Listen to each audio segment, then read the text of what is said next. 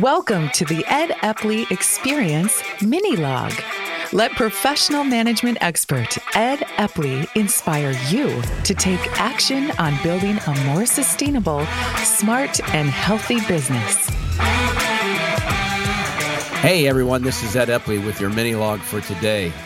You know, I keep hearing the term new normal, and then my friend Jeff Daniels out in Steamboat Springs pegged a version of this that I think is even more relevant. It's called the now normal. You know, new normal says that we're going to get to this new state of equilibrium. But Jeff's perspective and mine soon after I heard about this made me realize I think this is more likely to be the case, is that the now normal is whatever we're experiencing for the next probably anywhere 1 to 4 weeks.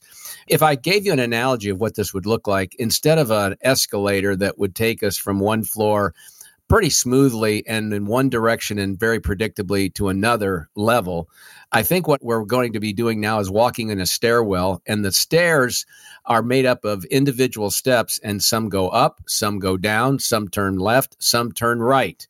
And the whole idea is that it is not predictable. We just take a step and then we see where the next one takes us. That's more like the new normal. I think there are two instruments that you need right now in your organization, and I'm saying this facetiously.